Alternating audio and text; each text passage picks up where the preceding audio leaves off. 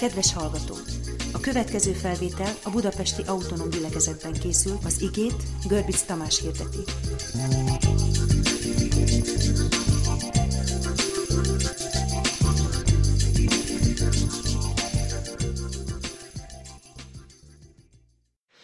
Nagyszerű dolog Isten dicsérni, és nagyszerű dolog a dicséret által kilépni a testnek a dimenzióiból, és belépni a szellemnek a dimenzióiba.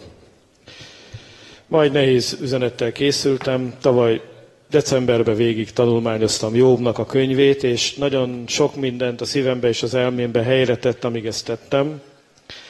És hát tulajdonképpen ezt szeretném megosztani veletek. Miért szenvedett Jobb? Ez a nagy kérdés, amit hát ma szeretnék feltenni magunknak, mindannyiunknak.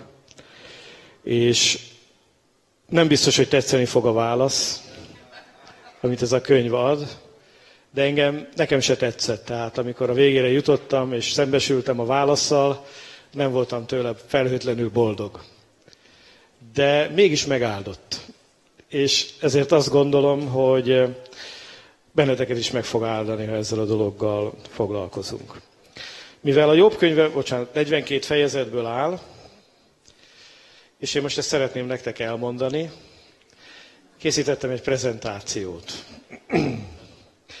És hát gondolkoztam azon, hogy csak kiemelem azt, ami a mondani valóm is, amivel kapcsolódnék az előttem szólókhoz, hiszen a félelemről beszéltek, és egy nagyon fontos vonulat Jobb könyvében az önféltés, ami az önzésünknek egy megnyilvánulása, amikor féltjük magunkat. De nem szeretném, hogy lemaradjatok arról a párbeszédről, amit Jobb és a barátai között lezajlott, és nagyon szép, ahogy építkezik ez a könyv. Na de egy 3000 éves beszédről van szó, amit a sémita költészet megfogalmazásában tár elénk az ige, és hát nem olyan egyszerű ennek mögé látni. Tehát ez kőkemény munka, hogy az ember az archaikus szöveg mögött meglássa, hogy mit is akar a költő mondani. Ugye hányatokat kínoztak verselemzéssel az iskolában? Van, igen. Antigóné megvan, igaz? A gyerekeim már a tolditól is hideglelést kaptak, ég a naphevétel, pedig az még úgy valami cselekményes dolog, de hát olyan bigfa nyelven van, ugye egy mai gyereknek ez megírva, amikor ezzel szembesülnek, 13 évesen, hogy hát nem könnyű. És mindig azzal nyaggatják őket, hogy a irodalom órán, hát még akart mondani a költő. És hát itt is erről van szó, hogy előttünk van ugye a költészet, és ez a költészet, ez hát sokszor elfedi előlünk a mondani valót. Na most, a kötelező olvasmányoknak is van egy olyan változata, amit úgy hívnak, hogy SMS verzió. Például van az Egri csillagok, ilyen vastag könyv, és akkor ennek az SMS verziója úgy szól, hogy jöttek a törökök, megszívták a törökök, elmentek a törökök. És ez a gyerekeknek nagyon jó, nagyon megfelelő, mégpedig azért, mert hát egy SMS-ben is ugye benne van a lényeg. Sőt, a kötelező olvasmányokat is most már kiadják ilyen rövidített változatban, úgyhogy nagyjából 6 oldalba összehúzzák neked a háborút és békét, meg az Anna Kareninát, elolvashatod, és hogyha akkor azt elolvastad, akkor az majdnem olyan, mintha magát a regényt elolvastad volna, hát nagy vonalakban ismered a történéseket. Na most hát valami ilyesmire készülök én is, ha sikerül ebbe a technológiába életet lehelni. Látjátok ti is. Úgyhogy leginkább a magam fegyelmezésére, mert ugye a testvérek teljesen jogosan megfettek azért, hogy a múltkor 1 óra 40 percet prédikáltam, ez tényleg botrány, tehát ezt nem lehet csinálni. Csak én, amikor beszélek, elveszek az időkbe, és akkor eszembe jut mindenféle, és nem érzékelem az időt. Tehát a magam fegyelmezésére is készítettem ezt a kis vázlatot, és hát azt remélem, hogy ezen keresztül magamat is fegyelmezni tudom. Ugye a kezdő igénk, ez a Jobb tűrését ismeritek. A Jakab levél végén 2 személyt állít elénk Jakab, ami a szenvedésekről szól, és azt mondja, a szenvedésekben legyetek kitartóak, ne sóhajtozzatok egymás ellen, ne támadjatok egymásra, mert mi ilyenek vagyunk, hajlamosak vagyunk a szenvedések közepette egymásra támadni, és a többi, és a többi. Szóval ne csináltok ilyen dolgokat, és azt mondja, hogy Jobb tűrését ismeritek, és az Úrtól való végét is, hogy igen, könyörülő és irgalmas az Úr. Tehát Jobb az egyik személy, ami elénk van állítva, hogy a szenvedések közepette hogyan és mi módon kell kitartani. Hát majd látni fogjuk, hogy nem pont arra gondol az írás, ahogy Jobb kitartott, hanem hogy amire eljutott a végén. Mert igazán ugye ez az érdekes, hogy a végére azért Jobbba is lepereg valami, és ő is más emberként keveredik ki ebből az egész dologból, ebből az egész történetből. A másik személy, akit elénk állított a Biblia, az pedig Illés. Azt mondja, legyetek olyan álhatatosak az imádkozásban, mint Illés. És higgyétek el, hogy az igaznak a buzgó imádsága igenis hathatós. És azt gondolom, hogy ez is egy nagyon aktuális üzenet ma, mert a keresztények leszoktak az imádkozásról, mintha nem hinnénk abban, hogyha mi kérünk valamit az élő Istentől, azt meghallgatja. Illés pedig úgy volt, hogy imádkozott fenn a hegyen, és küldte a szolgát, és addig nem nyugodott, amíg az imájára válasz nem érkezett. Illés az az ember volt, akinek nem volt hadserege, aki mögött nem álltak tömegek, aki egyszer maga volt, ő is bújdosott, semmilyen nem volt a teveszőr ruháján kívül, a hollók etették időnként, meg egy özvegyasszony osztotta meg vele a kis vagyonkáját, semmilyen nem volt, ami e világban őt arra alkalmassá tette volna, hogy szembeszálljon egy nagy birodalom királyával, mert Akhában egy nagy birodalmat örökölt, és egyetlen fegyvere volt Illésnek, és tudjátok, mi volt az? Az ima. És ezzel az egy fegyverrel térdre kényszerítette Akhábot, és térdre kényszerítette Jézabelt, vagy legalábbis majdnem, mert azért ugye végén feladta, de hát az Úr ismeri. No tehát, Jobb elénk van állítva, mint példakép, és akkor próbáljuk megnézni, hogyha sikerül, ugye ilyenkor mindig izgatottak vagyunk, hogy sikerül ezzel a technikával elbajlódnunk. Nézzük meg először is a történetnek a szereplőit. Ugye vannak az igazak benne, és vannak a képmutatók. Az igazak Jobb, a neve azt jelenti, hogy ellenség, mégpedig azért, mert Isten úgy bánt vele, mintha ellensége lenne. Ez többször is elhangzik a szövegben magában. Innen kapta a nevét. A másik pozitív szereplő, ő Elihu, a neve azt jelenti, hogy ő az én Istenem, mármint, hogy az örökkévaló az én Istenem, és ők képviselik az ábrahámi hitnek a vonalát tulajdonképpen. Ugye Ábrahám hitte, hogy mindenek alkotója és teremtője az Isten, és az az Isten, aki mindezt létrehozta, amilyen a mi világunk, megalkotta az embert a saját képére és valóságára. Ez az Isten egy mindenható Isten, és egy csodálatos, szerető, jó Isten. És miből vonta le Ábrahám ezt a következtetést? Abból, hogy megnézte, hogy mit alkotott. És az, amit Isten alkotott, az lélegzetelállító, fantasztikus most is. Kimentek az anyatermészetbe, megnézitek az állatvilágot, a növényvilágot, ahogy minden ott működik, mozog, pezseg, lélegzet elállító. És vajon ki lehetett az, aki ezt a lélegzet elállító alkotta? Vajon miféle alkotó, miféle teremtő lehet ez? Ez tehát az ábrahámi hitnek a vonala. Onnan tudjuk ezt, mert ugye a nevek is beszédesek, és itt mindenféle dolgok vannak, utalások vannak, Úc és Búz, Milkának, Ábrahám húgának a fiai voltak, tehát Ábrahámmal kapcsolja össze az a név, hogy Úc földjéről származott Jobb, és Búz földjéről származott Elihu. Ezek ilyen finom irodalmi utalások a dolgoknak a hátterére. Na, kik a képmutatók? Először is ott van Elifáz. A neve azt jelenti, hogy az arany az én Istenem. Ézsau elsőszülöttjét hívták Elifáznak, Témánnak az apját, ez az Elifáz is Témánból való. És tulajdonképpen az ő filozófiája az, hogy a jólétem a bizonyítéka annak, hogy Isten engem szeret. Hallottunk már ilyet? Ugye általában a sikeres, a gazdag hívőknek a lelki nyugalmának ez adja az alapját, tudjuk, hogy ez egy testi hozzáállás, hogy áld engem az Úr, akkor minden rendben van. Végignézek a kis vagyonkán, és azt mondom, hogy jó, hát az Úr szeret engem. Nem vagyok teljesen kóser gyerek, de a biznisz működik, a dollárok ketyegnek, nagy baj nincs. Oké. A következő atyafia, akiről itt szó van, az Bildát Soak földjéről, és az ő neve azt sugallja, hogy ő olyan ember, akinek a szeretete megoszlik Isten és a világ között.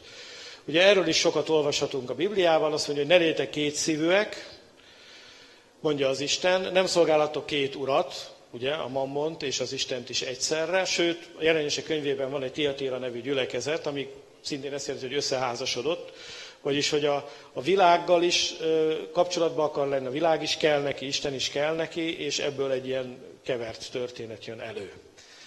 Oké. A következő atyafi, ugye, aki eljön vigasztalni ezt a szegény Jóbot, de csak jobban belenyomják a terágya lébe az arcát, ez szófár Naámából, és itt a Naámá megint sugall valamit. Naámá volt ugyanis Roboámnak a kedves mamája, egy ammonita király kisasszony. Ugye Salamon feleségül vette ezt az ammonita hercegnőt, és tőle született Roboám. Roboám alatt szakadt ketté az ország, mert Roboám kevély volt, felfogalkodott volt, gőgös volt, és aztán erről a Naámáról a Biblia még többször megemlékezik, mert a következő királyok alatt is úgy szerepel még, mint anya királynő. Ez egy pozíció a királyi udvarban, az anya királynő ugye a legtekintélyesebb női személy az udvarban. Annyira, hogy aztán az unokája Naámát, aki utálatos ammonita bálványokat készített, aztán le is tette erről az anya királynő pozíciójáról. Naámának tehát nagy befolyása volt, és az ő befolyása eredményezte azt is, hogy Roboám olyan kevély volt, amilyen, és hogy Izraelre ez a sok baj jött. Kit szimbolizál ő? Olyan embert, aki ugyan hisz Istenben, de idegen kultuszok befolyása alatt van. És hát, drága testvéreim, a hajam száll az égnek áll tőletek. Hát azt hallom, hogy a keresztények jogáznak, delejezőhöz járnak, jósnőket kérdezgetnek, horoszkópot olvasgatnak. Hát elment a sütnivalótok? Hát az ördögtől akartok tanácsot kérni az életetekre, hozzám mentek, hát az van megírva, hogy nem ehetünk egyszerre az Isten asztaláról, meg az ördögnek az asztaláról, mert magunk ellen ingereljük az Istent. És ez nem az Ószövetségben meg van megírva, hanem az 1 Korintus 10-ben. Hát nézd már meg azért, hogy milyen természet fölötti segítséget akarsz te igénybe venni, annak mégiscsak mi a forrása. És ha már hinni kell, mert tudom, hogy egy babonás világban élünk, akkor a tanácsom az, hogy higgy a Bibliádban, higgy az igében. Érted? Mert az akupunktúra, meg a nem tudom micsoda, ezek hitet követelnek. El kell hinned, hogy beléd szúrják a tűcsakot, attól neked jó lesz. Mert eltalálják a csakrádat, amin keresztül a csí, meg a tao árad. És ha odébb húzod az ágyat, akkor a csí már nem így megy, hanem befordul, és jó lesz neked. Ebben hinni kell, ez hit. De ez egy idegen kultusz, egy idegen bálványimádó kultusznak a terméke. Ne akard összeházasodni, mert olyan leszel, mint szófár, de a neve egyébként azt jelenti, hogy verebecske, kis madárka.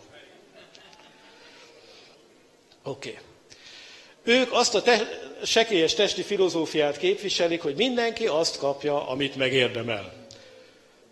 Jobb megérdemelte, amit kapott, mi pedig megérdemeltük, hogy nem kaptuk. Ez a dolog lényege. És figyeljetek ide, ez nagyon mélyen benne van az emberben. Amikor az ember tragédiáról, balesetről, bajról hall, mindig az az első gondolata, hogy biztos megérdemelte, biztos részeg volt, biztos rászolgált, biztos valamit nem jól csinált, hogy ez történt vele. És drága testvéreim, az esetek döntő többségében kiderül, hogy ez nem így van. És arra mutat majd rá Jobb, hogy miért veszi ezt elő az ember. Jézushoz odajöttek, miért ezek az emberek bűnösebbek voltak, hogy rájuk omlott a Siloám tornya? Ez a vakonszülött ki vétkezett, ő vagy a szülei? És Jézus mind a kétszer világossá tette, hogy nem ezekről a dolgokról van szó. És a vakonszülött különösen ide kívánkozik, mert Jobbnál is azt látjuk, hogy Jobb próbálták rábizonyítani Jobbra, hogy hát megérdemled. Jobb meg azt mondta, hogy ha én megérdemlem, mindenki megérdemli.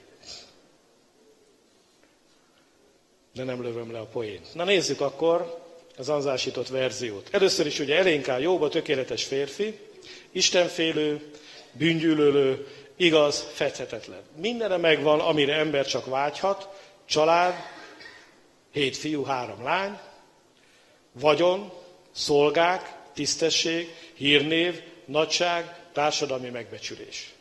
Olyan kóser a gyerek, hogy az ember már szinte megijedt tőle, hogy ennyire tökéletes hogyan lehet valaki.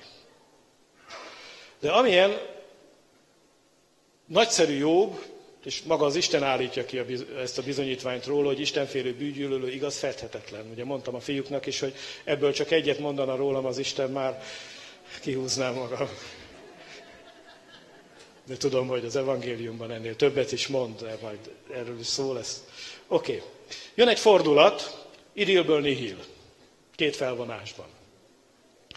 És a fordulatnak az oka az, hogy a sátán kikezdi Jóbot Isten előtt, és azt mondja, hogy Jobb nem igaz, nem szeret téged őszintén, az ő veled való kapcsolata érdeken alapul, nem őszinte szeretetből van, és én ezt be is tudom bizonyítani. Isten pedig megengedte az ördögnek, hogy ezt a bizonyítási eljárást lefolytassa, és 2 menetben történt a bizonyítási eljárás. Az első menetben Isten megengedte az ördögnek azt, hogy Jóbot mindentől megfossza a puszta életén kívül. És Jobb egyik pillanatra másikra mindent elveszt. És olyan gyorsan történik mindez, hogy kétség sem férhet hozzá, hogy itt nem véletlen balesetek egybeeséséről van szó, hanem ez itten egy csapás, egy ítélet. De Jobb nem vétkezik.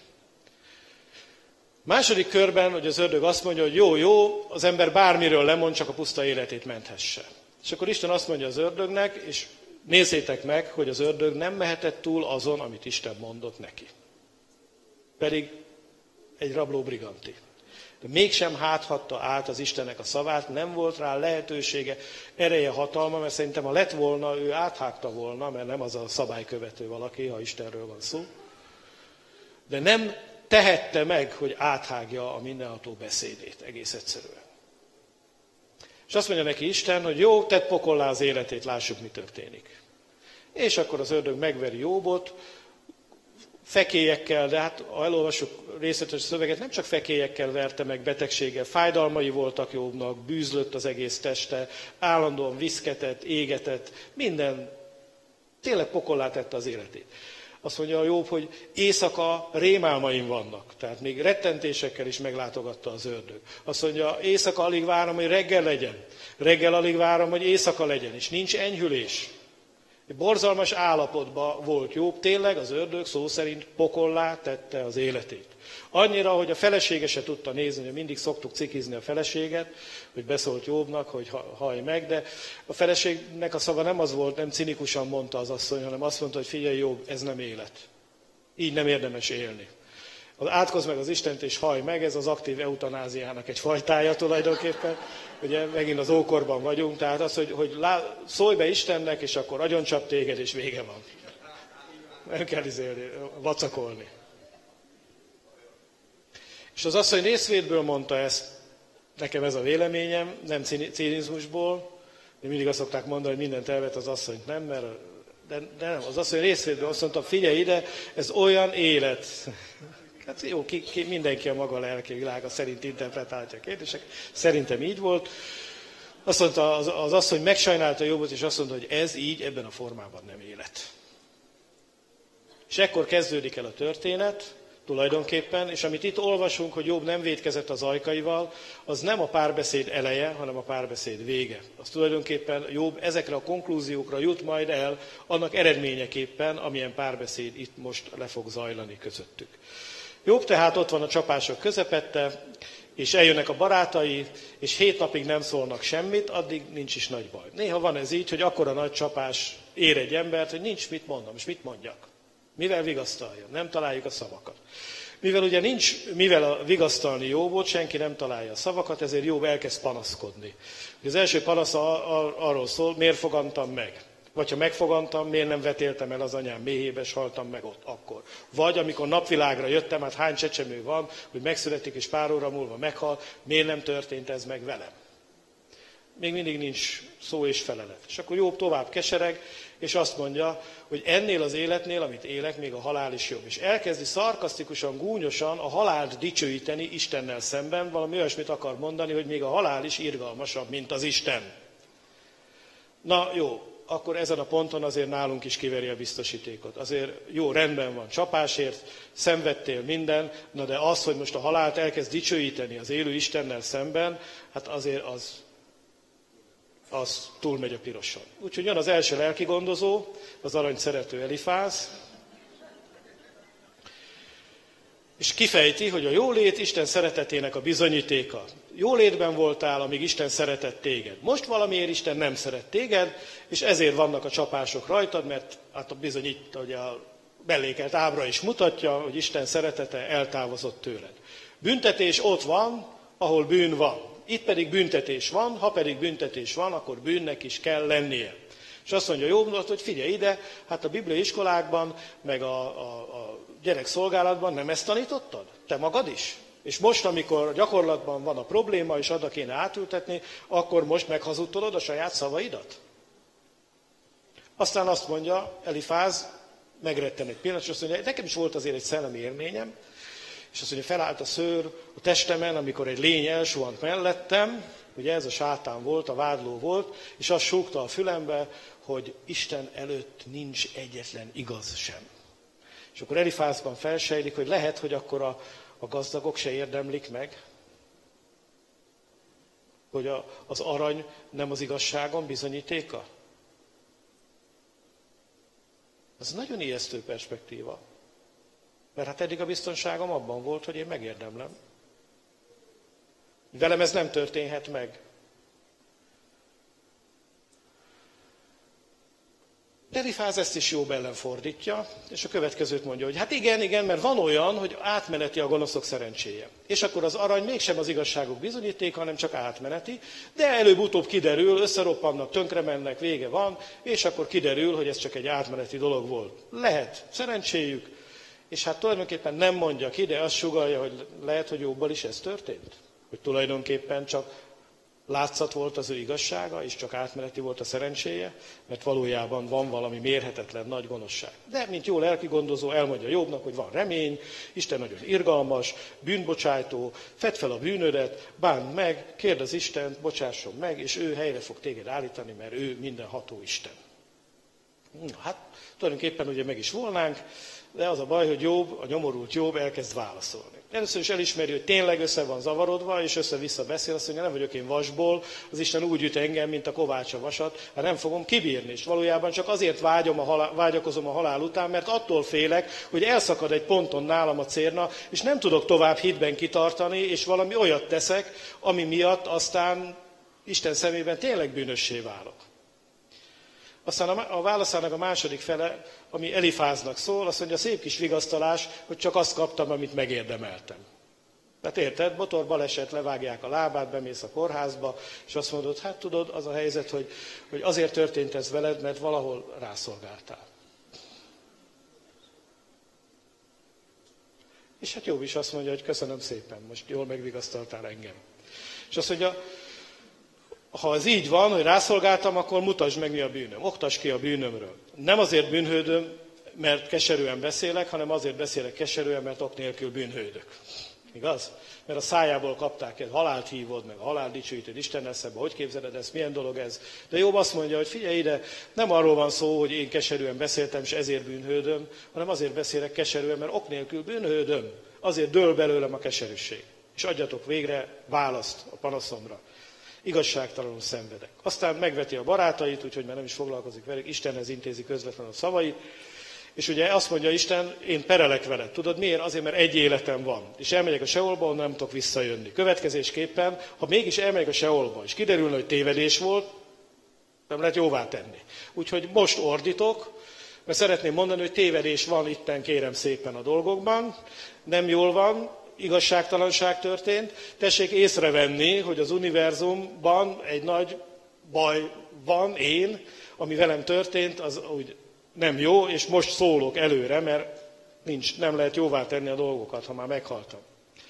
A másik, hogy jó, tegyük fel, hogy gonosz vagyok, vagy hogy vívni akarsz velem, vagy ki akarsz velem állni tusára. Hát most micsoda dicsőséget szerez neked az, hogyha egy ilyen molylepkét, mint én, eltaposol. Hát az illik egy vitézhez? Illik egy mindenható Istenhez? Nem vagyunk egy súlycsoportban. Akkor miért fordítasz rá akkora energiát, hogy engem így gyötörj és eltapos? Aztán azt mondja Istennek, ha még ilyen gonosz volnék is, akkor is hagyhatnál legalább egy kis levegőt.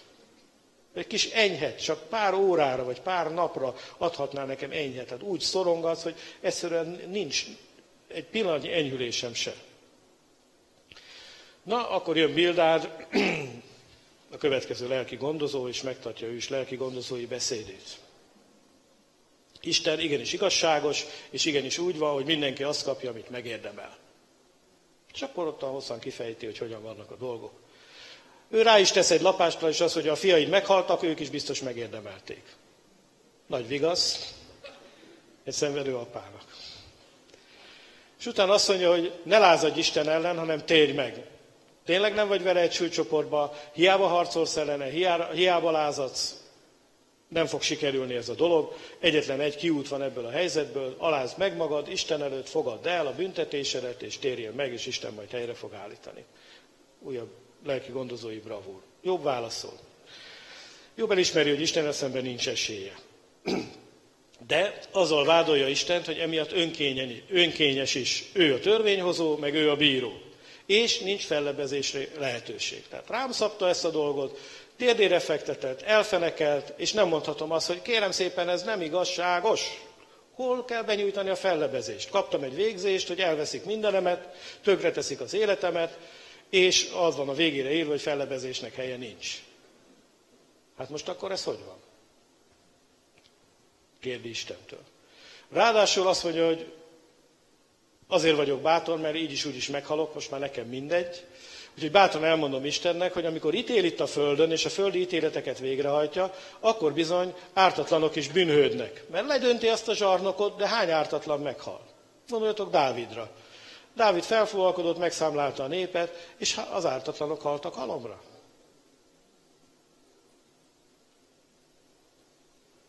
Ez már azért megint kemény beszéd. Isten ül a váldottak padján, de még nem szólal meg. Aztán jobb tovább elmélkedik, ugye látja, hogy ez nincs igaza a lelkigondozóknak, és elmélkedik azon, hogy Isten tényleg úgy bánik velem, ahogy akar. Megteheti. De most azért formált volna, hogy kínoszhasson. És ez lenne a létezésem értelme, hogy Isten azért alkotott meg engem, hogy utána a kedvére gyötörhessen és kínoszhasson. Hát ez nem hihető el. És utána azt mondja Jobb, hogy igaz, Isten szemszögéből nézve az igaz ember meg a bűnös ember között nincs olyan nagy különbség. Mert Isten olyan szent, olyan igaz, hogy ahhoz az ember szentség igazsága nem tud felérni, és ezért most az Isten mennyei trónjáról lenéz az emberekre, akkor a nagyon gonosz meg a nagyon igaz között Isten szemszögéből szinte elmosódik a dolog. Ha pedig ez így van, akkor minek erőlködni, csak a refrén tér vissza, csak adnám már egy kis enyhülést, tehát egy kis szünetet nem lehetne a csapások között kapni. Na akkor jön a harmadik lelki gondozó, Szófár, és ugye azt mondja, igazságtalansággal vádolod Istent? Talán bölcsebb és igazabb vagy nála, jobban tudod a dolgokat? Bárcsak megtartaná Isten a perbeszédedet, ha a bűneidet Isten felsorolná, a fejedre olvasná, akkor kiderülne, hogy még el is engedett neked a bűneidből. Én hallottam ilyen lelki gondozásokat, vagy csak én vagyok az egyetlen? És utána Szófár mond egy fontos dolgot, ami megint igaz, csak az istentelenek reménysége a halál. Az istenfélők reménysége az élő Isten. És ez megint egy nagyon fontos dolog. Mert mikor a szádon az jön ki, hogy a halál jobb, akkor nagyon durva dolgot mondasz. Mert a halálról a Biblia azt mondja, hogy a halál, mint utolsó ellenség töröltetik el. A halál tehát nem az ellenséged, hanem a barátod. És pontosan nem a barátod, hanem az ellenséged. És utána ugye ez a kör majd később visszatér, de elmélkedjél rajta. Jobb válasza. A 12.5-ben foglalja össze a barátoknak az álláspontját, ugye ezt így szól. Aki neki jó dolga van, megveti a nyomorultat, még taszít is azon, aki botladozik. Mivel taszít? Nyilván azzal, hogy azt mondja, hogy megérdemelted. Én megérdemlem a jót, te pedig megérdemelted a rosszat. Ha mindenki azt kapja, amit megérdemel, akkor miért nem az a sok rabló és a bálványimádó kapta, miért pont én? Mondja Jobb. Hát nem volt a környéken egy gonoszabb nálam? Ha körülnézek, annyi gonosz embert látok, és azok nem kaptak semmit. Ha mindenki azt kapja, amit megérdemel, jó, tegyük fel, hogy én ezt érdemlem. De hát akkor őt mit érdemelnek? És te? Kedves Szófár, Bildád, Elifáz, ti mit érdemeltek? Annyival különbek vagytok? Na jó, hát ugye az első kör gyakorlatilag vége van ezzel, nem nagyon lehetett mit kezdeni vele, és itt van ugye az önféltésnek az ideológiája, amire szeretném a figyelmeteket felhívni. Ugye Jobb ezt így fejezi ki, hogy amikor ti azt mondjátok, hogy én megérdemlem, úgymond Isten védelmében mondjátok ezt, és Jobb azt mondja, nem. Nem arról van szó, hogy Isten igazságának adtok ti hangot, magatokat véditek. Mert ti ragaszkodtok ahhoz, hogy ti megérdemlitek a jót. Mert ha végig gondolnátok azt, hogy ti se érdemlitek meg a jót, akkor az ember lába megremeg, úristen, hát akkor senki nincs biztonságban. De ha Jobb megérdemelte a rosszat, akkor én is megérdemeltem a jót. Tehát akkor rendben vannak a dolgok. Én ülhetek a kis biztonságos helyemen. Ülhetek a kis testi pocsolyámban, mert én megérdemlem. Mindenki azt kapja, amit megérdemel. Az önféltés van emögött valójában. Nem arról van szó, hogy mi tudjuk, hogy ő megérdemelte, hanem az van, hogy féltjük saját magunkat, ja Istenem, velünk meg ne történjen. Ránézünk a csapás sújtotta emberre, és azt mondja, hogy de jó, hogy nem velem történt. Isten igaz és mindenható, a teremtett világ és az emberi történelem is eltöltesz bizonyságot, ezt Jobb is elismeri. Tehát tény és való, hogy Istenről nem lehet azt mondani, hogy nem lenne jó, ne lenne igaz. Az emberiség történelme erről szól. Hadd halljam akkor Istentől magától a bűnlajstromot. Ugye Szófár azt mondta, hogy még el is engedtek neked a bűnlajstromból, hogyha Isten felolvasná neked a vádiratot, és akkor azt mondja, jó, rendben van, akkor mondjátok el ti a bűneimet, vagy jöjjön Isten és mondja el ő. De persze mondja jó, gúnyosan, nincs válasz se Isten, se emberektől. Ti is hallgattok, nem tudtok egyetlen egy vádpontot se felhozni, és Isten is hallgat, nem szól egy szót se. Pikírt egy kicsit. És akkor Jobb egy új gondolatra jut, ami közelebb viszi őt, vagy egy újabb körbe viszi bele őt, amit mi is szoktunk mondani. Most már saját magát lelki gondozza, látja, hogy a haverokra nem számíthat, és azt mondja, hogy lehet, hogy a feltámadásról van szó. És ez a nyomorúság ért engem, meghalok így nyomorúságban, de utána majd feltámadok, és Isten mindent helyreállít. Ez egy jó gondolat, mondja Jobb, csak egy baj van vele, hogy most Isten úgy bánik velem, mint ellenségével. És úgy halok meg, hogy Isten csapásaiba halok. Honnan tudjam, hogy mire támadok fel?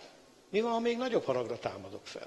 Hogyan lehetek biztos abban, hogyha ilyen állapotomban megyek el erről a világról, akkor a feltámadáskor, amikor Isten színe elé járok, nem ugyanezzel a haraggal fogok-e találkozni?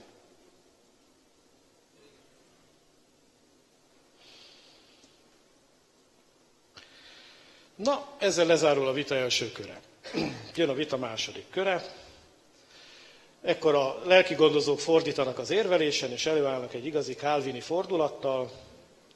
Mindenki bűnös, ezért Isten mindenkit jogosan büntet. Tehát nem arról van szó, hogy te bűnösebb vagy másoknál, hanem a bóvó helyből mindenki egy gonosz féreg gazember. És akit Isten éppen nem büntet meg, azt tegye össze a közét hálaadással, hogy éppen nincs rajta büntetés. De Isten bárkit kipécéz magának, jogosan bünteti. Mert bárki, akit ő kiszemel, megérdemli. Bárki ide állítasz, mindenki megérdemli a büntetést. Egyébként is a bűnösök nem élvezik a hatalmukat és a pénzüket, mert belül rettegnek. Ugye, mert Jobbnak az a válasza, hogy hát vannak nálamnál gonoszabbak, és lám őket nem éri az ítélet. Hogyha én ezt érdemeltem, mit érdemelnének ők ehelyett most jólétbe, egészségbe birtokolják a dolgokat. És erre ugye az a válasz, hogy jó, látszólag jólétben vannak, de belül rettegnek. A zsarnokok rettegnek a bukástól, rettegnek a hatalmuk összeomlásától. A gazdag ember retteg, hogy a vagyonát egy napon elveszti, és mindenki fél, mindenki retteg, csak látszólagos ez a jólétük, belül rettegnek. Az utolsó vers, egy nagyon érdekes vers, azt mondja, bajt fogannak, hogy a gonoszok vétket szülnek, belsőjükből álnokság jön elő, vagy álnokság nő. Ezt idézi gyakorlatilag Jakab a levelében, mikor azt mondja, hogy senki sem mondja, hogy az Isten őt gonoszra akarja rávenni, kísérti, mert mindenkit a tulajdon kívánsága kísért, és akkor ugye ez, amikor megfogam felnő, és így tovább, akkor végül halált nemz. Na mit válaszol erre Jobb? Először is azt mondja, hogy azt mondjátok, hogy a gonoszoknak se jó, mert belül rettegnek és félnek, ez engem nem vigasztal. Az a tény, hogy másnak se jó, ez engem nem vigasztal. Tehát téged elütött az autó, de mást is elütött, még jobban elütött. Hát, oké. Ezzel nem vagyok kisegítve. A testi embert vigasztalja, hogy nem csak nekem rossz, hanem másnak is ez ad egy kis enyhülést, megnyugvást, de Jobb igaz ember volt, neki ez nem adott. Aztán Istenhez fordul, és azt mondja, nézd Uram, a szenvedéseimet fordítják ellenem. Azt mondják, hogy a bűnösségem bizonyítéka az, hogy szenvedek. És utána azt mondja, hogy ha ez egy szabályos tárgyalás lenne, akkor maga Isten jönne és tanúskodna mellettem, hogy nincs igazatok, mondja Jobb. És utána elkezd lamentálni, és ugye elmondja a balsor sújtotta ember életérzését. Oda vannak a terveim, oda vannak az álmaim. És igen, amikor az ember csapás éri, szenvedés éri, akkor van egy veszteséglista. És tulajdonképpen a gyász folyamatnak mindig ez a lényege, hogy az ember túl tudja tenni magát a veszteségen. Mert a valóság mindig az, hogy az igazán fontos dolgok, legalábbis ha életben vagy, az igazán fontos dolgok mindig megmaradnak. És az ördög mindig azt szeretné, hogy arra nézzünk, ami nincs, és ne vegyük észre azt, ami van. Gyászoljuk a veszteséget, és ne tudjunk élni azzal, ami maradt. És ezt csak azért mondom, elmerülni nem szeretnék benne, de azért mondom, mert ez sok embernek problémája. Azért nem tud előrelépni, mert az ördög megragadja a tekintetét, és a veszteségre irányítja. És amikor a veszteségre nézel, megtelik a lelked keserűséggel. Ezt egy módon tudod legyőzni, ha számba veszed azt, ami megmaradt. Ha számba veszed azt, ami igazán fontos. És amikor számba veszed azt, ami igazán fontos, akkor ki fogsz ott lukadni, hogy tulajdonképpen téged azt tesz boldoggá, ha szerethetsz. És amíg tudsz szeretni, akkor van értelme az életednek.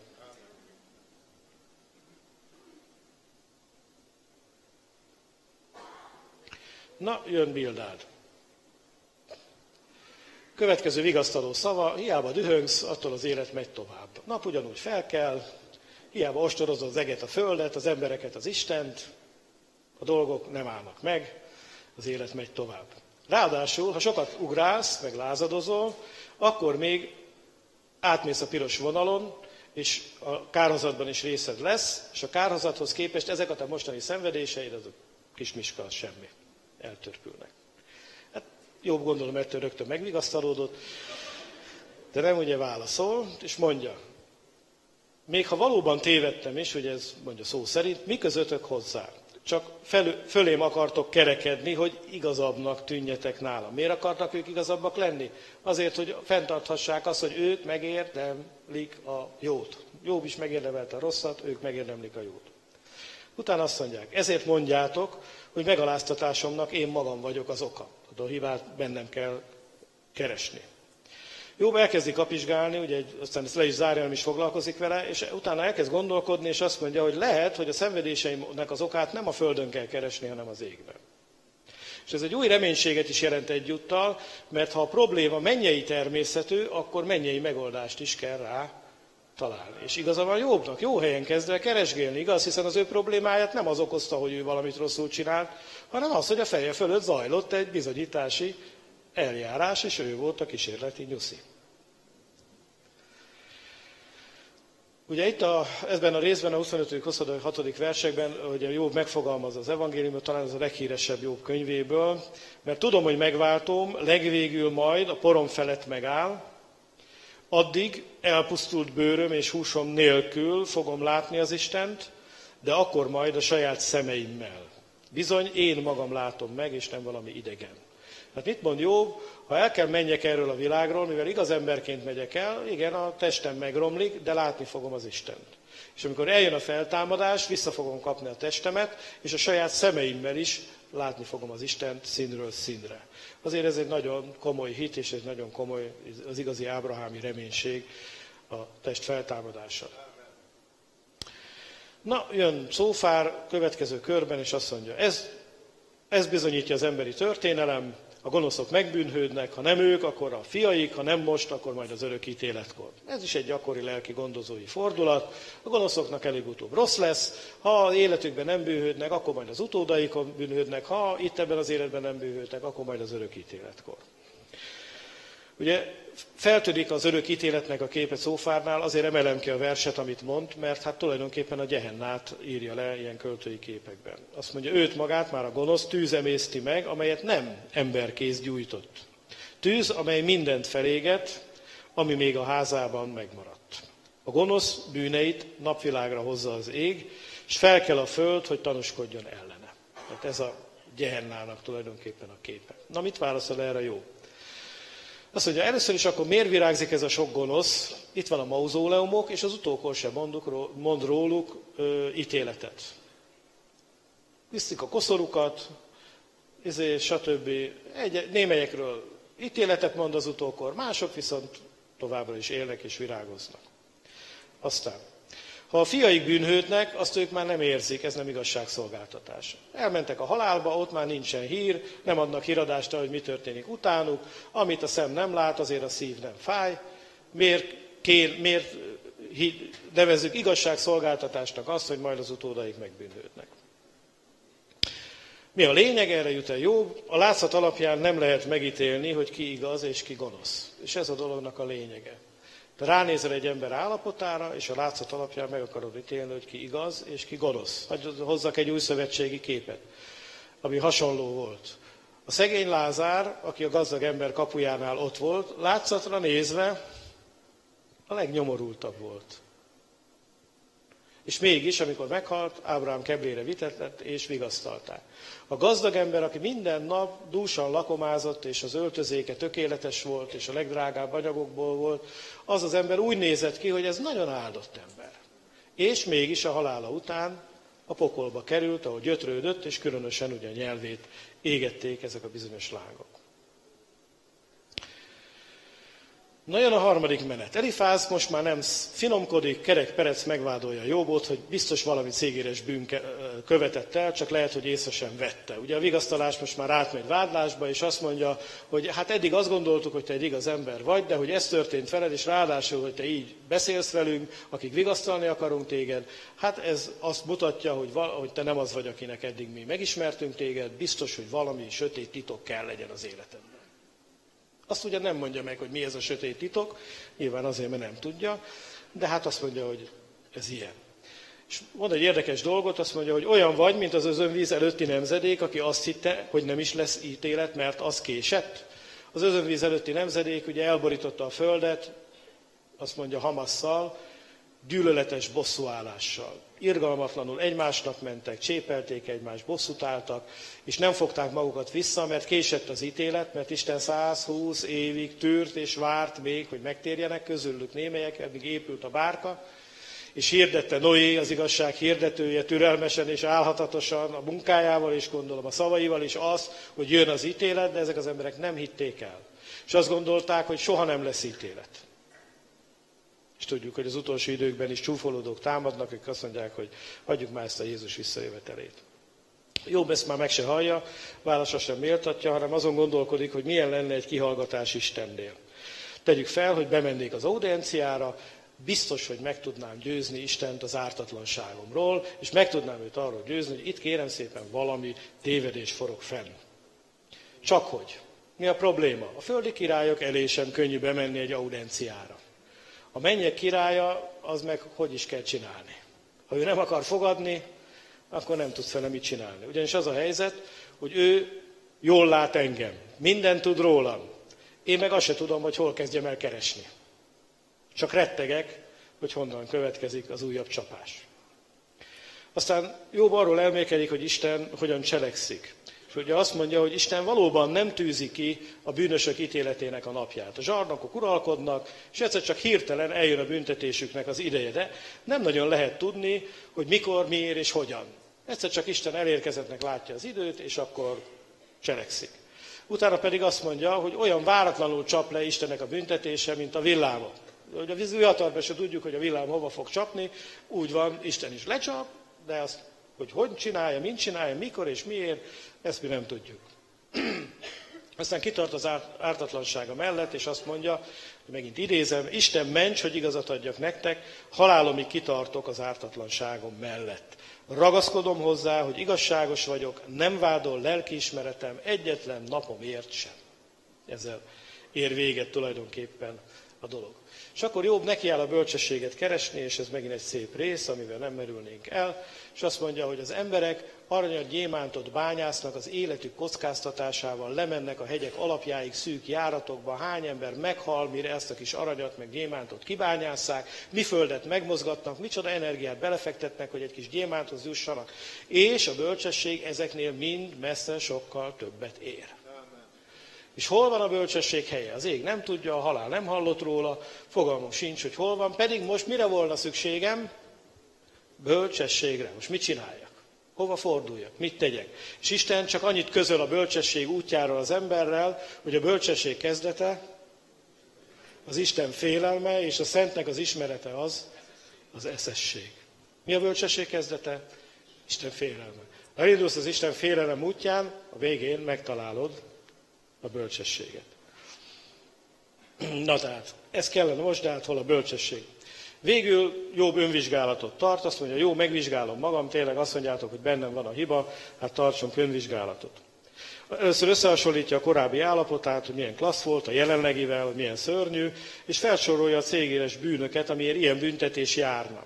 És csak azért hozom ide a listát, hogy tanuljunk. 12 ilyen cégéres bűnt sorol fel. Az egyik, ha lilium tipró lettem volna, tehát fiatal lánykákat erőszakoltam volna, akkor megérdemelném a büntetést. Ha csalással szereztem a vagyonomat, akkor jogos volna a büntetés. Ha házasságot törtem volna, jogos volna a büntetés. Ha sanyargattam volna a nekem kiszolgáltatott embereket, jogos volna a büntetés. Ha közömbös lettem volna a szegények iránt, jogos lenne a büntetés. Ha pénz vagy napimádó lettem volna, vagy valamilyen más bálvány szolgálja a Teremtő Isten helyett, jogos volna a büntetés. Ha örültem volna akkor, mikor az ellenségeim bajba kerültek, jogos volna a büntetés. Vagy elfeledkeztem volna a vendég szeretetről, jogos volna a büntetés. Ha megtagadtam volna a rokonaimat, jogos volna ez a büntetés. Ha bárkitől jogtalanul elvettem volna a földjét, jogos volna a büntetés. Vagy munkásaim bérét nem fizettem volna ki, amiben megállapodtunk, nem tartottam volna be, jogos volna a büntetés. Mi az önvizsgálat eredménye? Jobb átvilágította saját magát, és a következőre jut. Bár csak Isten átadná azt a vádiratot, az nem vádirat lenne rólam, hanem dicsimnusz. Azért volt több bizalma a gyereknek. Maradjunk egyébben. Ekkor emelkedik, mindenki elhallgat. Jobbnak nincs több mondani valója, megvan az átvilágítás eredménye. A barátok sem tudnak mit mondani Jobbnak igazán, és Elihuba meg forrad, ő azt mondja, tele vagyok szavakkal, és megpukkadok, ha nem mondhatom el őket. És ő fiatal ember volt, úgyhogy mikor már senki nem szólt semmit, akkor szólásra emelkedett, és 5 beszédet mond Jobbnak, és főleg az bosszantotta Jobbot, Elihut, hogy Jobb a maga igazát arra használta, hogy Istent vádolja. Igaza volt Jobbnak. De mégis erről az alapállásról elkezdte Istent vádolni. És ez nagyon nem tetszett Elihunak, hogy miért vádolja az Istent. Igaza van, rossz dolog történt vele. Így foglalja össze Jobbnak az álláspontját. Azt mondja, Jobb, tiszta vagyok és ártatlan, nem terhel semmi bűn, lelkiismeretem jó, nem tettem semmi rosszat, Isten mégis ellenem fordult, úgy bánik velem, mint ellenségével. Hát ez az ellenség, ugye, ez az, hogy Jobb, maga a héber szó. Itt a 33.9.10-ben vannak a versek.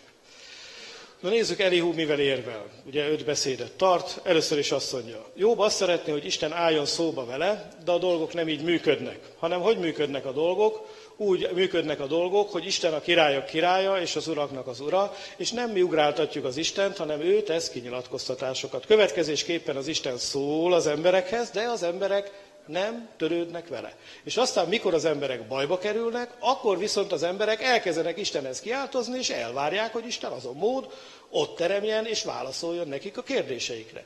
De ha te szerencsés életet akarsz élni, akkor nem azon múlik a dolog, hogy Isten meg tudod-e szólítani, be tudsz-e törni egy audienciára hozzá, előadhatod-e neki a panaszodat, hanem a te jóléted, a biztonságod és az életed azon múlik, hogy le tudsz-e ülni, és meg tudod-e hallani, amikor az Isten szól hozzá. Oké? Tehát nem az a baj, hogy Isten nem hallgat meg téged, hanem az a baj, hogy te nem hallgattad meg az Istent a maga idejében. Hello? Jobb nem is válaszol semmit. Látja, hogy itt már azért valamit kapizsgálnak, valamit mondanak. Talán ő is választ kap a kérdéseire. Utána ugye elmondja, hogy Isten szól az emberekhez nem egyszer, nem kétszer az életük során, és itt most pogányokról van szó, tehát nem a Szentlélek kijelentéseiről van szó, hanem Isten működéséről csontpogányok között. Ezek arabok gyerekek. Arabusok. Ugye Márta Mária történetét jól ismerjük, Jézus leült és elkezdett beszélni. Mária mindent eldobott a kezéből, és oda telepedett. Miért? Mert tudta ezt az igazságot, hogy Isten most szól. És mivel az Isten szól, ezért nekem ott a helyem a lábainál, és meg kell hallanom a hangját. Mert az Isten, amit mond nekem, az, ha az szerint élek, akkor a dolgok jól fognak működni. Ezt mondta ugye Isten Józsuénak, mielőtt elfoglalta volna a földet, és egy nagyon nagy kihívás, egy nagyon nagy feladat várt rá, egy ember erejét meghaladó feladat várt rá, csak tényleg hittel lehetett véghez vinni ezt a dolgot, hogy hallgass, olvasd, figyelj oda, elmélkedj rajta, értsd meg, és sikeres leszel. És ti is jól tettétek, hogy eljöttetek ma ide, de üljetek úgy ott, hogy akarjátok is meghallani, amit az Isten mond nektek. Isten ugyanis soha nem visszafelé néz, mindig előrefelé néz. És lehet, hogy most még nem érted, hogy azt Isten miért mondja. Hogy a tanítványok se értették, hogy felmegyünk Jeruzsálembe, megölnek, és a tanítványok úgy, persze. Először azt mondja, nem, az nem történhet meg. Mindenki azt kapja, amit megérdemel. És te ezt nem érdemled meg. Mi se. És utána is mondta Jézus, hogy megölnek, és a harmadnapon feltámadok, menjetek Galileába. Tanítványok hallgatták? Hallották? Nem hallották. Mondta az Emauszi tanítványoknak, hogy mit buslakodtok, hát megvan írva, ótéres szívűek mindazoknak elhívésére. És hányszor vagyunk így, hogy nem halljuk meg, pedig Isten mondja. Mondta a tanítványoknak, hogy menjetek a világ végéig, hirdessétek az evangéliumot. Igen, mégis micsoda botrány volt abból, hogy Péter elment a Kornéliusz házába. Majd magában az, hogy elmenjen a Kornéliusz házába, mennyi munkába tellett. Látomás, kijelentés, a Szentlélek szólt hozzá, angyalt küldött az Isten, követek jöttek. Mi munkája volt Istennek, hogy Péternek egyszerűen az agyába beleférjen az, hogy lehetséges, hogy Cézáreában egy római centúrió is megtérhet. Hát most így vannak a keresztények a muzulmánokkal. Létezhet, hogy egy muzulmán megtérhet? Na, képzeld el, hogy minden muzulmánt Isten a Gehennára szánt. Akar Isten kegyelmet adni a muzulmánoknak?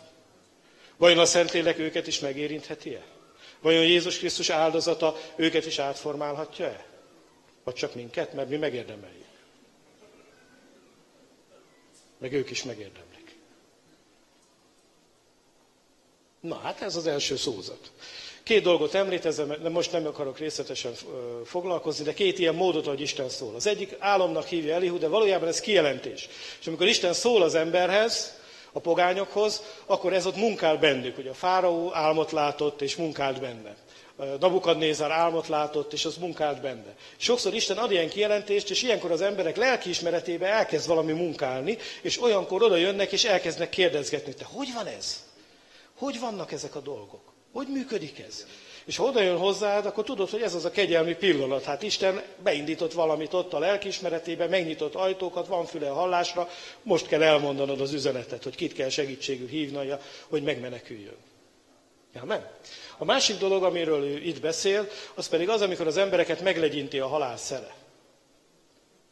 Hirtelen, mert a pogány nem tud mit kezdeni a halállal. Mi emberek nem tudunk mit kezdeni a halállal. Ezért nem gondolunk rá. Ez egy jó megoldás, jó férfias megoldás, nem gondolunk rá, nincs. Az ember nem tud mit kezdeni a halállal, és ennek eredményeképpen nem akar beszélni róla. És időnként a halál meg betör az ember életébe. Ráomlik a Siloám-tornya, és itt tovább katasztrófák vannak, stb. Menekültek eddig is voltak, de hát most ilyen mennyiségben jönnek, hirtelen ránk tör a probléma, ami eddig is létezett és volt. Meglegyinti őket a halál szele, jön az orvostól egy diagnózis, és így tovább, és így tovább. És ilyenkor azt mondja, ha van mellette magyarázó angyal, akkor megint van lehetősége arra, hogy Istenénél váltságot találjon. Miről van itt megint szó? Meglegyinti a halál szele az illetőt, és elkezd végre jó kérdéseket feltenni magának, az élet értelméről. Egyszer egy ateistával vitatkoztam, és azt mondta, hogy vallásosok, azért vagytok vallásosok, mert utáltok gondolkodni, és nem meritek feltenni a nehéz kérdéseket. Beszélgettünk, eljutottunk egy pontra, és kérdeztem tőle, hogy na jó, és akkor mégis mi az élet értelme? Hát ilyet nem kell kérdezni. Ha mondom, akkor mi nem tesszük fel a nehéz kérdéseket? Vagy hogy van ez a dolog? Nincs rá válasz. Ezen az alapon, ateista alapon ennek nem lehet választ adni. Együnk, ígyünk, holnap úgyis meghalunk, próbáljuk a testi élvezeteket habzsolni, és mégsem lehet így élni, mert ha így lehetne élni, az emberek így élnének. Az magyarázó angyal pedig te vagy. Atyám fia, ezt szeretném neked mondani. Isten azért legyinti meg a halál szelével az embereket, vagy a testükben, vagy a környezetükben, mert azt akar, hogy megálljanak, és elkezdjenek a fontos dolgokról elmélkedni. Ezért mondja Salamon, ne az iszkóba menjél, ha bölcs akarsz lenni, menj a halottas házba. Ott meglegyinti az embereket a halálnak a szele, és ott jó kérdéseket tesznek föl. És ha te ismered az élő Istent, akkor ezekre a kérdésekre neked van válaszod. És amikor ezeket a válaszokat ezeknek az embereknek elmondod, akkor ezek az emberek hitre tudnak jutni, és megismerik a megváltásnak a titkát. És megváltoznak. Na, mi a második érve? Elihu második beszéde következik. Nem sokára végére érünk. Ha Isten igazságtalan lenne, a világa nem állhatna fenn, káoszba zuhanna a teremtés. Mi ennek a logikának a lényege, hogyha Isten igazságtalanul ítélné a világot, akkor az ember már rég elpusztította volna saját magát. De Isten újból és újból közbeavatkozik, és nem engedi, hogy az emberiség elpusztítsa magát. Így van? Mert sokszor úgy néz ki, hogy a zsarnokok mindent megtehetnek. Nincs, aki megállítsa őket, nincs, aki lefogja a kezüket. És egyszer csak Isten beavatkozik, puff, kész, vége nincs. Minden birodalom, minden zsarnok úgy hirdette magát, hogy az ő uralma örök. És egyiké sem volt örök, és nem is lesz. A másik, tehát először is Isten nem igazságtalan. A másik, hogy Isten nem önző. Ha Istennek csak önmagára volna gondja, miért teremtett volna bármit? Senki nem tukmálta rá a világot, ő akarta, hogy legyen. Mit jelent ez? Hogyha Isten csak magával törődne, minek alkotott volna bármit? Hogy vesződjön vele utána, hogy fenntartsa az örök rendet. És Isten mennyi mindent alkotott. Miért? Mert ő nem egy önző lény. Ő meg akarja osztani azt, amilyen van. Tehát Isten nem lehet igazságtalan, és nem lehet önző. Harmadszor. Mi lenne, ha a földi fejedelmek is úgy hoznának ítéletet, ahogyan az emberek össze-vissza ordibálnak? Csak káosz lenne. Ugye miért? Mert hát jó, ordítozik Istennek, hogy tessék másképp csinálni a dolgokat. És hát ugye ide írtam, mondjon le, ugye ez egy ilyen népszerű szlogen, mindenki mondjon le. Gyurcsán Viktor, mondjon le. Ilyenek az emberek. Nem tetszik nekik ez, nem tetszik nekik az egyik ezt akarja, azt akarja. Most a földi fejedelmek, képzeljétek el, hogy mindig kiállnának az erkére, és odaállnának, és azt mondanák, hogy mit is mondtok ti, igen, hogy igen, emeljük az áfát. Jó, emeljük az áfát. Ja, ne, mondjak le. Akkor csökkentsük. Hát megfűhülne a világ, hogyha az emberek össze-vissza ordibálása szerint hoznának a bírák ítéletet csak itt a Földön.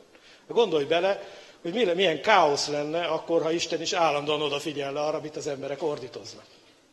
Ha pedig egy földi fejedelem ítéletét el kell fogadniuk a pártos feleknek, ha a javukra döntöttek, ha nem, mennyivel inkább el kell fogadnunk Istennek az ítéleteit. Ha tudjuk Istenről, hogy nem önző és nem igazságtalan, amikor ő ítéletet hoz valamilyen ügyben, akkor az lehet, hogy nekünk nem tetszik. De a bíróság is ítéletet hoz a te ügyedben. Lehet, hogy az nem tetszik neked. Mégis kénytelen vagy tudomásul venni, hogy az így van. Mennyivel inkább így van az Isten ítéleteivel. Jó, problémájára még mindig nincs válasz, de a dühöngésére, hogy az Isten most már adjon számot, arra azért érkeznek válaszok. Negyedszer. Isten nem lép közbe azonnal az ítélettel, ez azt jelenti, hogy nem törődik velünk. Ugye ez is Jobbnak a dühéből fakadó kérdés. Nem azonnal nem teszi helyre a dolgokat, ez azt jelenti, hogy közömbös az irányunkban. Ebből ugye vezeti le Jobb az, hogy mi értelme van igaznak vagy bűnösnek lenni, úgyis egyre megy. Tök mindegy, hogy igaz vagyok vagy bűnös vagyok, Isten úgyse törődik velünk. Mi a válasza Elihunak az, hogy a te igazságod nem Istennek használ, hanem a hozzád hasonló embernek. Ahogy a te bűnösséged sem Istennek fáj, hanem a hozzád hasonló embernek. Vegyük a kreszt. Tegyük fel, hogyha nem tartod be a kressz előírásait, feltekeredsz a fára, és eltöröd a sípcsontodat. Akkor az kinek baj? Neked. Nem úgy van, hogy a közlekedési miniszter éjszaka felriad, és a lábához kap, hogy au! Mert te az ő rendeletét áthágtad. Vagyis, ha igaz vagy, kinek használ? Neked, meg az embertársaidnak. Ha pedig bűnös vagy, az kinek árt? Neked, meg az embertársaidnak. Isten köszöni szépen, jól van a mennyben. Akár igaz vagy, akár bűnös vagy. 5-ször. Aki nem hallgat a szóra, az fenyíteni kell.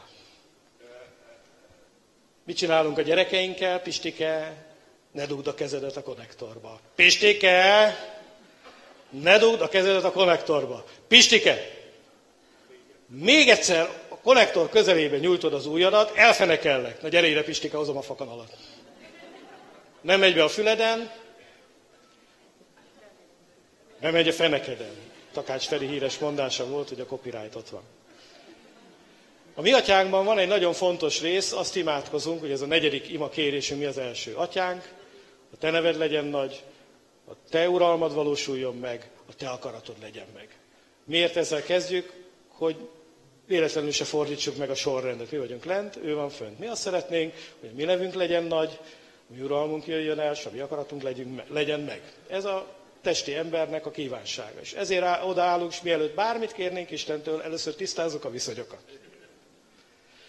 Utána elkérjük a mindennapi kenyeret, ami a testünk és a lelkünk szükségeit is jelenti, mert nem csak kenyérrel él az ember, hanem minden igével, ami az Isten szájából származik. Utána megkérjük Istent, hogy bocsássa meg a bűneinket, és mi is kitakarítunk minden dühöt, mérget, indulatot a szívünkből, a lelkünkből, és megbocsájtunk azoknak, akik ellenünk vétkeztek, mert tudjuk, hogy Isten is átvitt bennünket a bűneink bocsánatába. És ez így van, hogyan tarthatnánk meg az embereknek az adósságaikat, hogyha Isten nekünk mindent elengedett. És ezután van egy nagyon fontos dolog, ne vigy minket bele a próbatételekbe, hanem szabadíts meg a gonosztól. Miért imádkozzuk ezt itt? Sokan úgy értik, hogy a gonosz a sátán, de nem arról van szó, nem a sátánról van szó, hanem a bennünk lakó gonoszról van szó. Nem is, hanem a görög szövegből világosan, egyértelműen kiderül, hogy ez nem a sátán, a gonosz nagybetűvel, hanem a bennünk levő, a gonoszságtól szabadíts meg bennünket, ami bennünk van, ami a szívünkben van. Persze a sátán belekapaszkodik a mi gonoszságainkba és a mi bűneinkbe, tehát végül is őróla is szó van, de itt nem. Miért imádkozunk? Azért, Istenem, adj nekem halló fület, hogy meghalljam, hogy ne nyúljak a konnektorba, és ne kelljen engem elfenekelni. Ne kelljen engem fegyelmezni, ne kelljen engem fenyíteni, hogy ne ezen az úton, módon jöjjek rá, hogy mi a jó, mi a helyes, és forduljak vissza a rossz útról. Miért imádkozunk? Adj halló fület, adj látó szemet, adj értő szívet. Mert Isten mit akar? Nem akar elfenekelni bennünket, hanem mit szeretne? Értsünk a szóból. Halló! Adja Isten, hogy értsünk a szóból.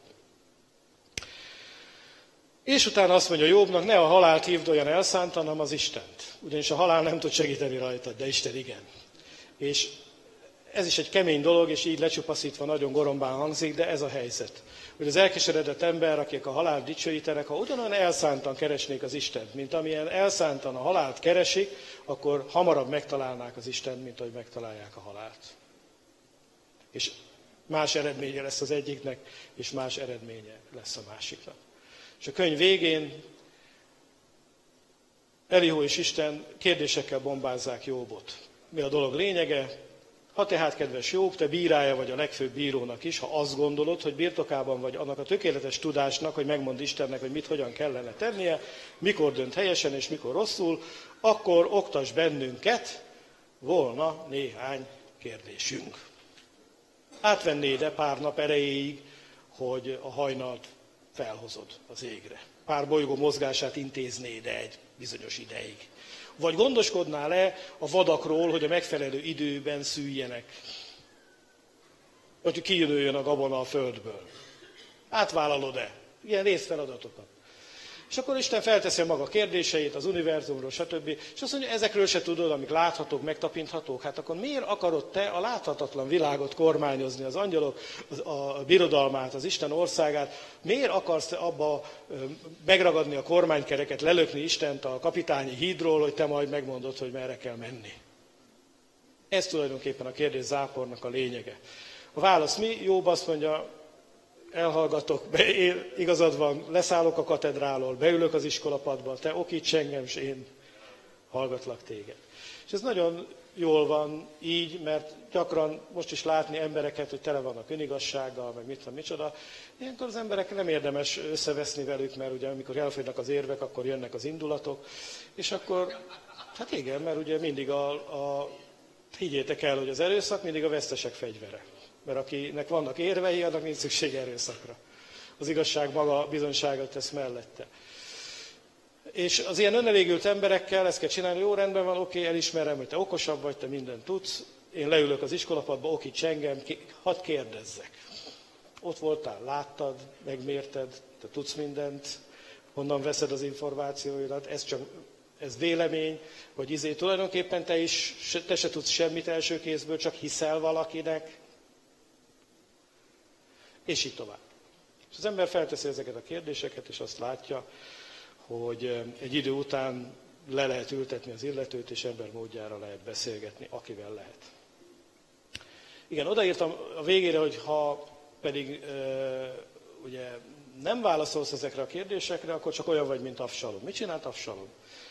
Ugye odaállt a törvényhozóház kapujába, és mikor mentek az emberek, akkor neked is igazad van, fiam, neked is igazad van, neked is igazad van. Jöttek ki a törvénykapuból, akkor utána ugye a peresfélnek azt mondta, ja, hát igen, jól, neked volt igazad, úgyhogy jól döntöttek. Kijött a vesztes fél, annak azt mondta, beezek, ha én ítéltem volna az ügyedben, én igazat adtam volna neked, nincs itt igazság. És hát tudod, én is hogy jártam. Ott volt ez az Ammon, megerőszakolta a Támárt, és Dávid tett igazságot? Nem tett igazságot. Nekem kellett igazságot tenni. Aztán utána most még én bűnhődök azért is, mert Dávid elmulasztott igazságot tenni. Egy vérből vagyunk, mi te meg én. És gyakorlatilag Jobb is ilyen, csak vádolni tudta Istent azon az alapon, hogy ő igaz. Mi a tanulság? Jobb a szenvedése és az isteni válaszok során jött rá arra, hogy semmink nincs, amit ne úgy kaptunk volna. Más megfogalmazásban mezítelenül jöttünk a világba, és úgy is megyünk el. Bizony. Ez az egyik konklúzió, amire Jobb rájött. Ezt idézi egyébként az 1 Timóteus 6, pont azzal kapcsolatban, amikor hívő emberek válnak mohóvá, kapzsivá, és azt mondja, valóban nagy nyereség az istenfélelem, de akkor, ha megelégedettek vagyunk azzal, amink van. Mert mezítelenül jöttünk erre a világra, és mezítelenül megyünk el. Na most, ha pedig így van, hogy semmink nincs, hanem mindent úgy kaptunk, akkor minden tulajdonunk, beleértve a fiainkat, a vagyonunkat, sőt a testünket is, Isten tulajdona. Mi ezeknek csak sáfárai vagyunk. Most a sáfárok örülnek, Dezső éppen Egerben hirdeti az igét, úgyhogy nem tud itt helyben örülni, de biztos örülne, hogyha hallaná ezt most. De ez így van. Tehát következésképpen, ha te elvesztetted a fiadat, valójában nem te vesztetted el, hanem Istent érte a veszteség. Ha elvesztetted a félszemedet, valójában nem téged ért a veszteség, hanem Istent. És még ennél is rosszabb, hogy Istennek jogában áll az övével azt tenni, amit akar. Nem tetszik. Nem mondom őszintén nektek, hogy nem tetszik, de ez a könyvnek a konklúziója, a tanulsága. Ezért tehát Istennek joga van adni, és joga van elvenni. Az Úr adta, az Úr elvette, áldott legyen az Úrnak a neve. Sőt, és ez már aztán tényleg hallatlan, Isten még magyarázattal sem tartozik azért, hogy mit miért csinál. Mi olyan örömmel tudjuk mondani és énekelni azt, hogy itt vagyok, Uram, mindenem a tiéd, csak szólj, és én indulok, megyek, átadom az életem, tagjaimat, stb. De mikor arról van szó, hogy Isten veszi, és azt csinál vele, amit akar, akkor úgy vagyunk, na, hát azért nem erről volt szó. És tudjátok, hány keserű kereszténnyel találkozok, akinek azt mondták, hogy figyelj ide, te most egy alkut kötöttél az Istennel, a következőket kell csinálnod. Imádkozz rendszeresen, olvasd a Bibliádat rendszeresen, járj gyülekezetbe rendszeresen, ott vállalj szolgálatot, és abban legyél hűséges, és akkor az Isten téged minden bajtól megoltalmaz. És akkor az emberek olvasgatnak, imádkozgatnak, járogatnak, szolgálgatnak. Dolgozgató népet szolgálgattam, ugye, hogy Hofi elvtárs mondta annak idején. És aztán mégis beüt a ménkű, és utána azt mondják, hogy hát nem erről volt szó. Kirúgtak az állásomból. Hát én imádkoztam, olvastam a Bibliát, jártam gyülekezetbe, hallgattam a nagy prédikátort, és szolgálatot is vállaltam, azt is hűségesen megcsináltam. Hát ez hogy? És tudjátok, hány olyan emberrel találkozni, aki ezen az alapon van megkeseredve, és azt mondja, Isten megbízhatatlan.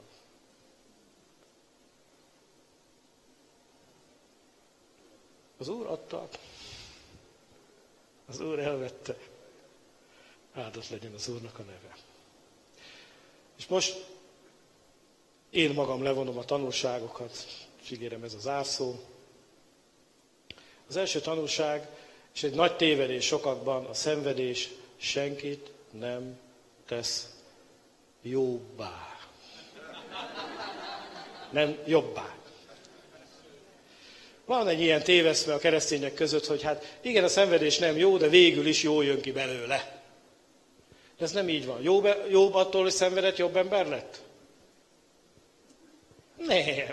Nem a legjobb formát hozta ki belőle a szenvedés. Hanem akkor, hogy vannak ezek a dolgok? Hiszen az ige mégiscsak beszél szenvedésről. Amikor szenvedsz, és a szenvedésben a lelkedet leuraló félelmet, bizonytalanságot, hitetlenséget, és ezekkel az erőkkel te szembeszegeded a hitedet, és harcolsz vele, akkor az a hit, amit a nyomorúsággal szembeszegezel, az tesz téged jobbá. Érted? A szenvedés önmagában nem tesz jobbá, hanem az, hogy mikor a te szenvedésben megveted a sarkadat, belekapaszkodsz az igébe, belekapaszkodsz az igazságokba, amikor megküzdöd a hitnek a szép és nemes harcát, akkor ez a küzdelem téged más emberré tesz, jobb emberré tesz. Mert mit mond az írás? Hogy a ti hitetek, ami becsesebb, a ti kipróbált hitetek, ami becsesebb minden tűzben kipróbált aranynál, minden tisztességre és dicsőségre legyen méltó akkor, amikor az Isten megjelenik. Tehát mi az igazi érték az életünkben? A kiállt próbatételek. De nem azért, mert a szenvedés jobbá tett bennünket, hanem azért, mert a szenvedésben tanúsított hitünk jobbá tett bennünket. A szenvedéssel az ördögnek mindig az a célja, hogy ellopja a hitedet. Miért verte meg az ördög Jóbot? Miért csapkodta meg jobbról, balról, előről, hátulról? Miért próbálta meg minden módon a szenvedésekkel Jóbot? Azért, hogy ellopja az Istenbe vetett hitét. A tolvaj nem azért jön, nem az autót kell neki, nem az egészséget kell neki, nem a családot kell neki, a házasságot, a gyereket kell neki, a hitet kell neki, mert ő tudja, hogy ki az, aki legyőzte őt, az, aki hiszi, hogy Jézus a Krisztus, az élő Istennek a fia. Figyeljetek ide, ez egy nagy bizonyítási eljárás volt. Az ördög be akarta bizonyítani, hogy hiba volt az embert megteremteni. Isten pedig azt mondta, hogy az igazakért érdemes elszenvedni még a gonoszokat is. Nagy türelemmel elszenvedi a gonoszokat, az igazakért az Isten. És majdnem igaza lett az ördögnek. Az ördög győzött, amikor megetette Évát. Éva meg megetette Ádámot. Bejött a halál az embernek az életébe, és az ember a bűn alá került és eltorzult. Majdnem győzött az özönvízkor, de azért Isten Noét kimentette, és adott egy átmenetet. Majdnem győzött akkor, amikor a törvényadás után a törvényt kihasználva legyőzte az izraelitákat, és azoknak el kellett menni a babiloni fogságba. És úgy nézett ki, hogy az ördög győz, és Jézus Krisztusig úgy nézett ki, hogy nincs egyetlen igaz sem. Maga az írás mondja, nincs egyetlen igaz sem. És akkor az ördög elkezdett veszíteni. Először is vesztett akkor, mikor Jézus nem tekintette zsákmánynak azt, hogy ő Istennel egyelőre, hanem az irántunk való szeretetéből kiüresítette magát az isteni formájából, és szolgai formát vett magára, és megalázta magát, és engedelmes volt, mint halálig, egészen a golgotai keresztfál haláláig. Aztán vesztett a pusztába, amikor megkísértette Jézust, és megpróbálta Jézust a maga oldalára állítani. Vagy kizökkenteni a küldetéséből, és ez is megér egy misét. Aztán vesztett akkor, mikor Jézust le akarta hozni a keresztről, de Jézus fennmaradt. Értünk. Ha valóban Isten fia vagy, gyere le a keresztről. És vesztett akkor, amikor Jézus mindvégig kitartott a hitben, és hitben élt, és hitben szenvedte el a szenvedéseket, és a szellemét is hitben bocsájtottak, és azt mondta, Atyám, a te kezedre bízom a szellememet.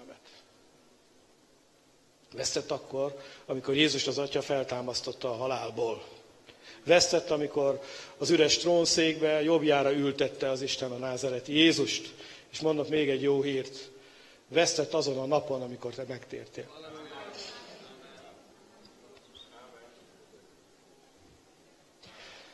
És minden egyes alkalommal, amikor emberek térnek meg, a bűneikből vesztett. És amikor bemerítkeztél, vesztett.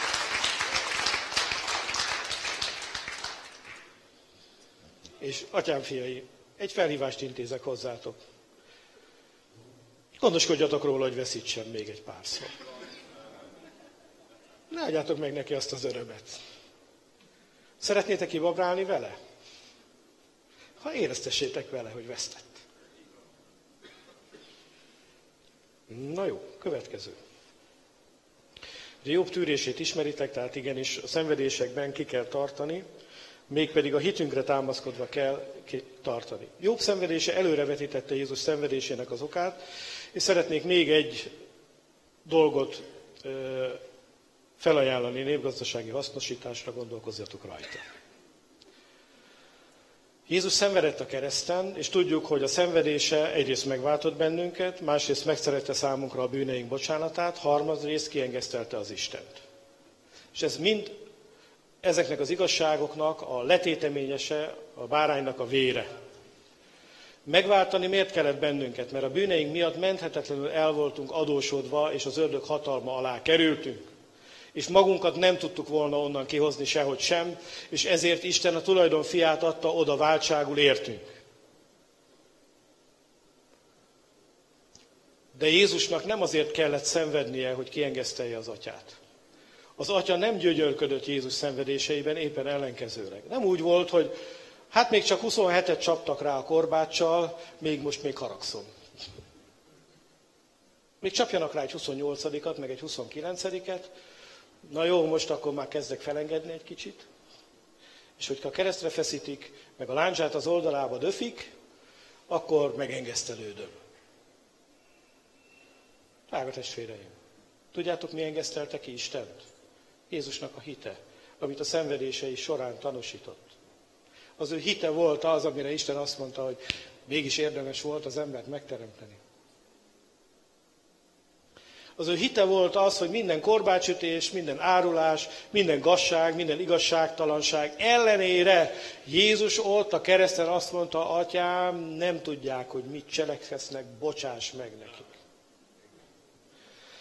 Az a hit, amivel Jézus ott volt a kereszten, az a hit, amivel ott maradt a kereszten, az a hit, hogy elfogadta, hogy ő saját testét és a saját szenvedéseit kell az ördögnek váltságul adja azért, hogy mi megszabaduljunk. A szenvedései nem Istennek kellettek, a szenvedései az ördögnek kellettek. Az ördög szabta az árat. Az ördög volt az, aki Jézus gyötörte, kínoszta, és azokon az embereken keresztül, akik rajta uralkodtak, ezeken az embereken keresztül gyötörte és kínoszta őket, akik hittek neki, és hittek a hazugságainak, és a látszatot követték, és nem az igazságot.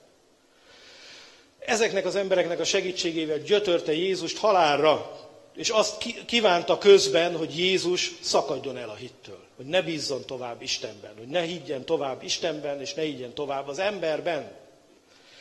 És azt mondja a zsidókhoz írt levél, hogy ezek után az Isten feltámasztotta őt a halálból, és azt mondja a zsidó 8:1-ben, azt mondja, hogy a fő dolog pedig, és ez a levélnek a magva, a lényege, arra nézve, amit mondani akarunk testvéreim, hogy Jézus Krisztus, mint a mi főpapunk, az atyának a jobbjára ült, áthatolt az egeken, és Isten jobbjára ült. Mit akar ezzel mondani az egész levélnek, ez a célja, a lényege? Hogy az ószövetségi áldozatoknak volt hatásuk, amit állatokon mutattak be, amit földi papok mutattak be, amit emberek mutattak be.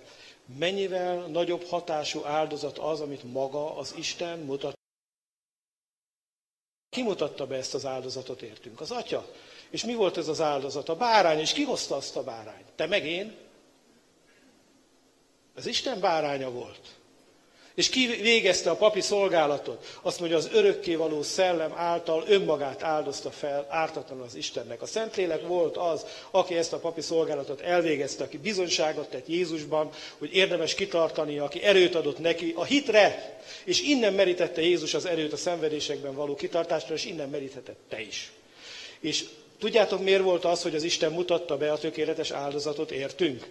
Azért, mert az Isten tökéletes. Az áldozati bárány tökéletes. Az áldozat bemutatása is tökéletes. És ez szimbolizálja a vér. És azért akarta Isten, hogy egy tökéletes áldozat váltson meg bennünket, hogy ne legyen kétsége senkinek, se az ördögnek, se neked, hogy az áldozat érvényes. És ezen az alapon működik Jézusnak a közbenjárói szolgálata. Ezen az áldozaton alapul az, hogy mikor te segítségül hívod az ő nevét, akkor főpapként odalép az életedbe és cselekszik. Ez az áldozat teszi számodra lehetővé, hogy odajárul a kegyelem trónja elé, mert ott van a vér, amit jobbat beszél, mint az Ábel vére. Mert Ábel vére azt hirdette, hogy az ember egy gyilkos, Jézus vére pedig azt hirdeti, hogy az ember fantasztikus önfeláldozásra és hitre képes. Amen. Ezért, drága testvéreim, higgyétek el, hogy Isten senkinek a szenvedését nem kívánja. Senkinek a szenvedésében nem gyönyörködik. Hát mi apa létünkre, mi azon vagyunk, hogy csinálom a gyerek valami rosszat, hogy elseggelhessen. Hát őszintén, nem azon vagyunk, hogy ezt minden módon el lehessen kerülni? És gondoljátok, hogy a szellemek atya másképp működik, mint mi? Nem, lehetetlen. Ne higgyétek el, hogy Isten bárkinek a szenvedésében gyönyörködik. Ez nem igaz. És ha szenvedni kell valakinek, imádkozzék. Hadd olvassam fel akkor Jakab atyám fiát, most már ezeken az alapokon építkezve, és ezzel zárom soraimat, kérem is a zenekart, hogy gyertek.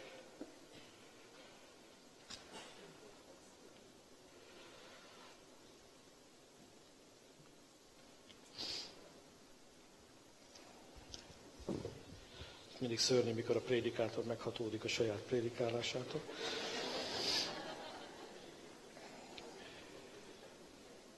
Jakab 5:7-től olvasom. Legyetek tehát türelemmel, testvéreim, az Úr eljöveteléig. Íme a földművelő várja a föld drága gyümölcsét, és türelmesen várja, amíg az korai és késői esőt kap. Legyetek tehát ti is türelemmel, erősítsétek meg a szíveteket, mert az Úr eljövetele közel van.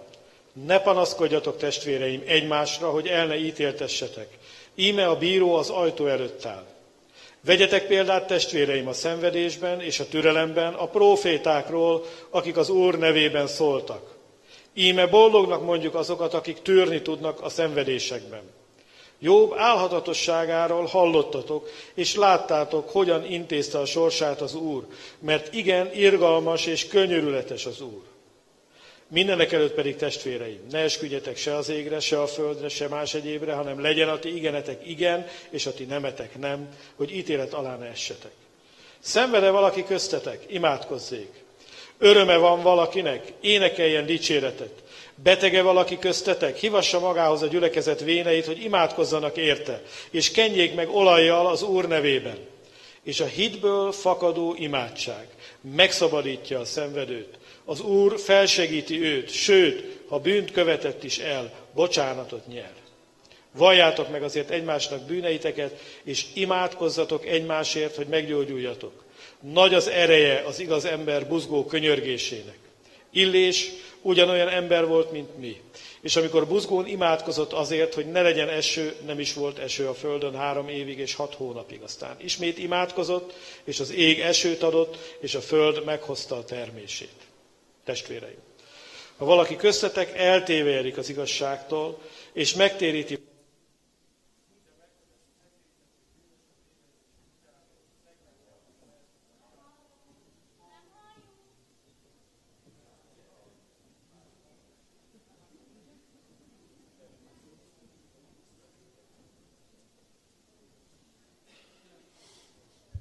ezt már a mikrofon sem bírta tovább.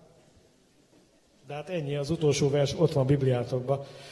Testvéreim, ha valaki köztetek eltévejedik az igazságtól, és megtéríti valaki, tudja meg, hogy aki megtérített egy bűnöst a téveigés útjáról, megmenti annak a lelkét a haláltól, és sok bűnt elfedez.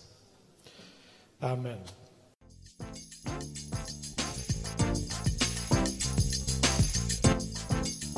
Kedves hallgató! Ha kérdése, észrevétele van az elhangzottakkal kapcsolatban, kérjük, keresse fel a Budapesti Autonóm Gyülekezet honlapját www.bpa.hu, vagy írjon címünkre 1078 Budapest, Murányi utca 61. Köszönjük figyelmét!